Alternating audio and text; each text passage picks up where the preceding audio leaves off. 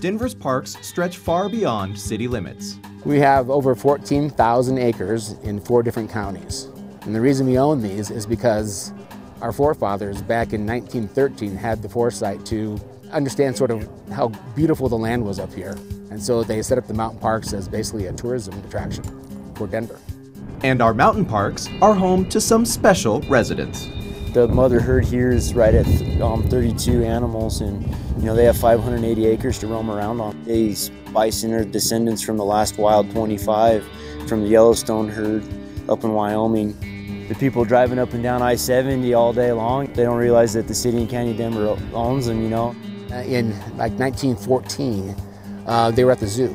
They decided that they were better out here than in an enclosed area at the zoo.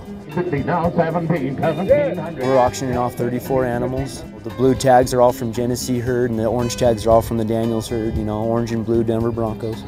So Denver-owned herd.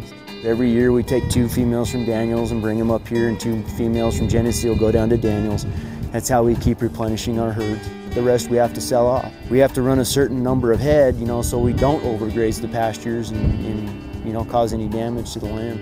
This day in particular, how could you beat this? You get to play cowboy for a day. But about 1985, we started this, and it's been going on ever since. All the money from the auction goes to caring for Denver's bison herds. They're an awesome animal. They're not like any other type of animal. They're super smart. They're very agile. I've been doing this for 19 years, and this is why I'm with Denver Mountain Parks is to work these animals and to help manage and maintain these animals. But you can see the bison anytime you want. We're trying to get people off the highways and get them into the park and let them kind of go on a scavenger hunt, go find the bison and see where they're at within the park.